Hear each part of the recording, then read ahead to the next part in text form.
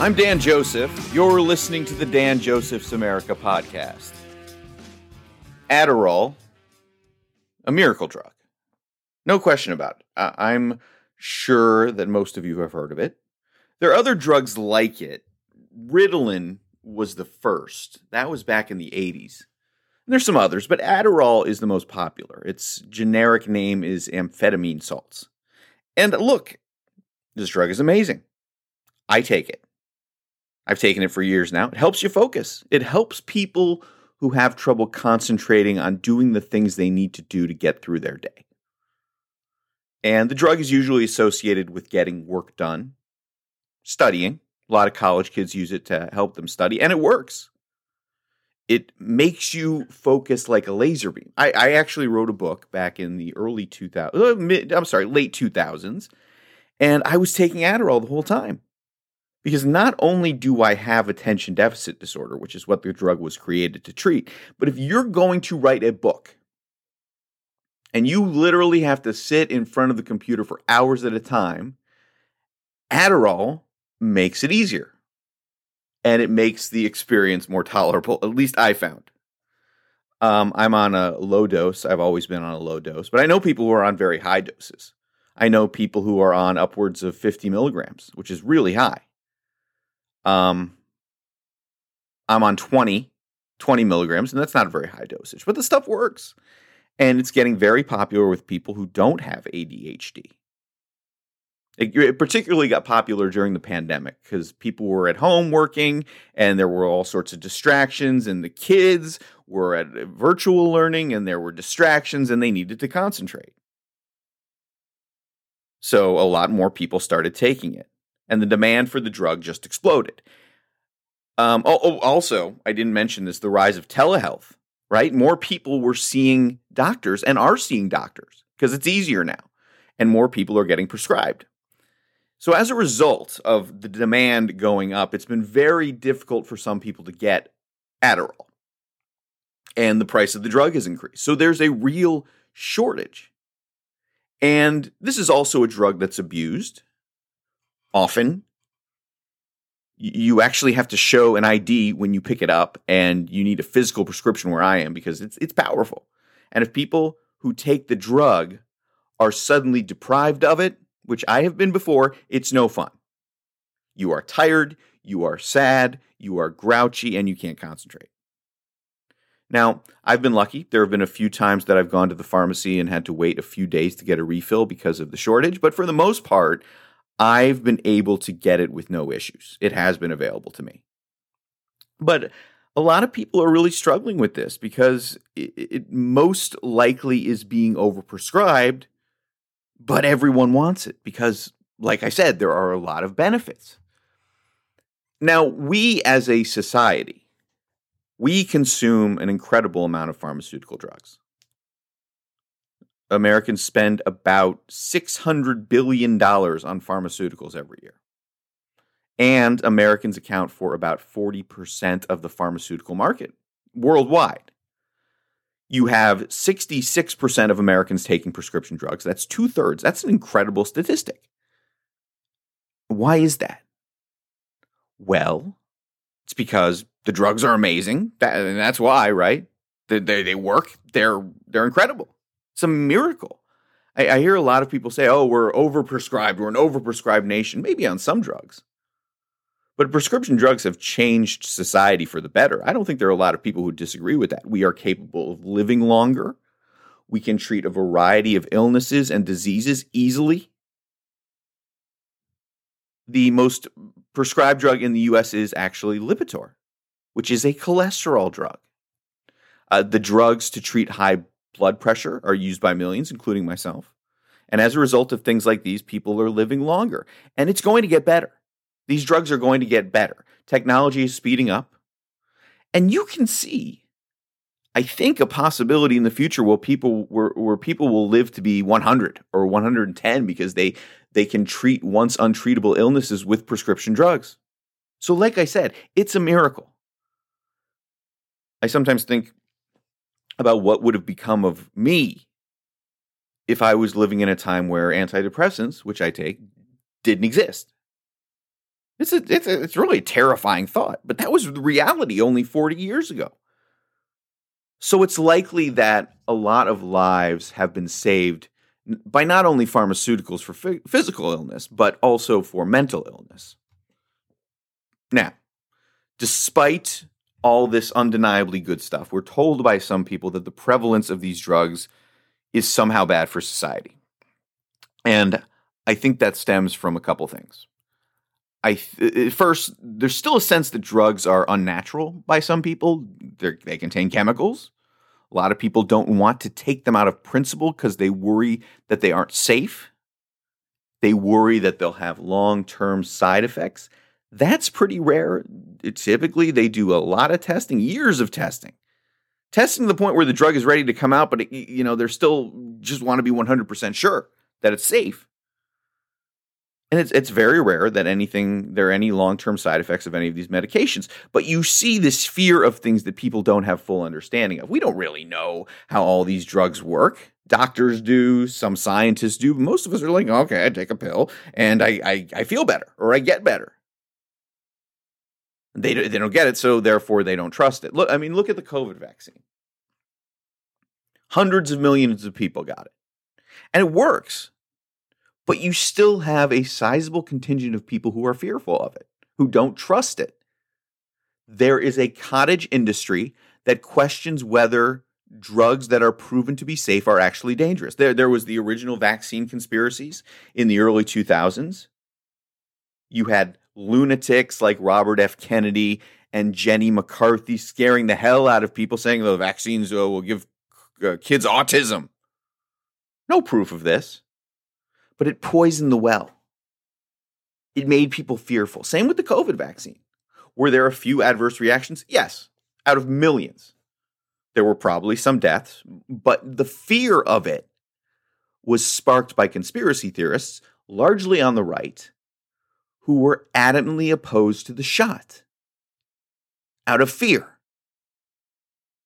And yeah, I think a lot of people were also just stubborn. They felt like by taking the shot, they were letting the government tell them what to do or forcing them to do something, so they refused to get vaccinated. They didn't think that long-term effects had been studied enough. I know there's some people out there, I disagree with that. But what it all comes down to was that these people didn't understand the science of mRNA vaccines fully. And they heard that some people were getting myocarditis, which is a heart issue that mostly young men get. It's rarely deadly. But when they heard about that, they said, aha, I told you so. I told you that this was dangerous. Told you this was no good. And they saw it as a good enough reason not to get the shot. And I also think there's a simpler answer to that. I think a lot of people just didn't want to go to the doctor or the pharmacy to get it. I think there were still a lot of people who are terrified of needles. But I think most of it came down to a misunderstanding and a lack of knowledge about how these drugs worked. And there are a lot of people who see drugs for depression and other mental illnesses as being dangerous as well. There are people who have created this imaginary connection between antidepressants and school shootings. They point out, well, a lot of these shooters are on these drugs. Maybe they're causing them to go crazy. I suppose it's possible. But it's much more likely that someone with mental issues is going to do something crazy whether on medication or not. So causation does not equal correlation in those cases. But again, people are scared. And many people in America are also programmed to be terrified of things that they don't understand or that they see as easy fixes. If you see something that's an easy fix, like Ozempic, for example, another drug for diabetes that's being sought by people because they want to lose weight. They see that kind of as being a scam. Oh, it's too easy. Oh, well, I can be happy with a pill. That's just too good to be true. There must be some kind of danger that we don't know about. So I'll just go on being depressed, or I'll go on being at risk for COVID or a heart attack or whatever. But I think most people understand how beneficial these drugs are to society as a whole. Now, another sticking point here, which we have to mention, is the cost. The cost of prescription drugs is high. It's for many who don't have insurance unaffordable. You get a thing of pills that costs $1,000. That's screwed up. I believe that life-saving drugs need to be affordable. Everybody should have access to them. But in the U.S., we have this very weird system that is so convoluted that most people, including myself, can't wrap our heads around it. You have all these actors. You have the drug companies, the pharmacies, the doctors, the insurance companies, the government, and then there are these middlemen. That's what they're called, pharmaceutical middlemen. I'm not even sure what role they play. I've been trying to figure it out for a long time, but you read something about it and it's so confusing and your eyes just kind of glaze over. But a lot of people say that the existence of these middlemen is what's keeping the prices of drugs artificially high. But if you don't want to do a ton of research on the actual reasons why pharmaceutical drugs are high, also reasons that involve the government, which underpays for drugs under Medicare and Medicaid, also research and development from the pharmaceutical companies, which we will get into in a minute. But it is much easier to say, well, it's those greedy pharmaceutical companies. They're the real bad guys here. A lot of people think that. And I've never really understood the hatred for these companies. It doesn't make a lot of sense. They're not trusted by a lot of people. Big Pharma isn't. And Big Pharma is kind of a pejorative. As we saw with the vaccine, some people think Big Pharma has nefarious intent. That they're greedy, that they're keeping life-saving drugs from us on purpose just because they want to stoke demand and that they want to hesitate to put it on the market. It surprises me. It surprises me how low the trust in the pharmaceutical companies is, considering how beneficial and effective the product they make is. Is it greed? Well, the pharmaceutical industry makes a lot in profit. Okay. But they aren't even in the top 10 or top 15 of the most profitable industries. But yet they serve as a whipping boy for politicians because it's a product that so many people need, and many of those on the left think it should be taxpayer funded. But you do have research and development, and that's a huge cost for the pharmaceutical manufacturers because someone has to create these drugs, so that's a big part of what they use money for. We want more drugs to be made. We want more lives to be saved, right? Sure. Who doesn't want that? There's advertising. And this one rubs a lot of people the wrong way. They resent the fact that the drug companies advertise their latest medication. But of course, if they didn't advertise, you wouldn't know about a potentially beneficial treatment. Your doctor might not be aware of the drug. You go to a doctor's office, sometimes they'll hand you a pen and the pen will say the name of a drug on it. That's for the doctors. That's for the doctor so he knows about the medication. Or for you, so you can ask about the medication. But that's not a bad thing in my eyes. We advertise everything in this country. But the drugs, look, I'm not excusing this. The drugs should absolutely be affordable. The question is, how do we get there? There are a lot of reasons for inflated prices in the healthcare industry. We've all heard of the Tylenol that you get at the hospital that costs like $100. But there are reasons for a lot of these issues that don't involve price gouging.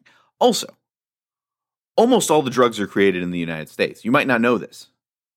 And other countries have taxpayer-funded healthcare systems. So the government can bargain with the companies, and those countries can underpay the pharmaceutical industry.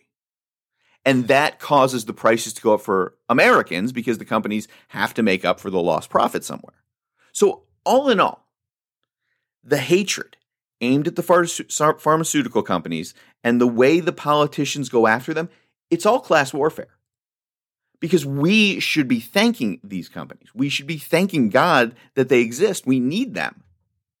They have improved our lives in ways that we can't even comprehend and will continue to do so in the future.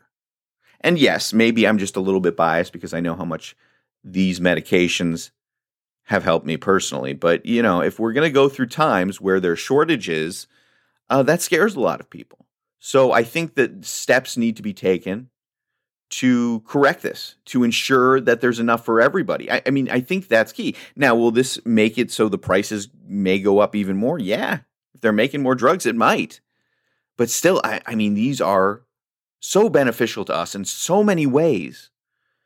I think that if it was, as long as it's affordable, as long as you can pay for it, and it doesn't cost you a couple $100 or $1,000 for a thing of pills, then I think you're gonna have a lot of people taking them, and that's even more people taking them than take them now. And I don't necessarily think that's a bad thing. I'm Dan Joseph. This is the Dan Joseph's America podcast. New episodes on Monday, Wednesday, and Friday. No episode next Monday, however, being Christmas Day. And speaking of Christmas, if you go to my YouTube page at danjoseph78, you will find a new video about a Christmas party in Boston where no white people were allowed. Yeah. And you're going to be very surprised at who threw this party. See you next time.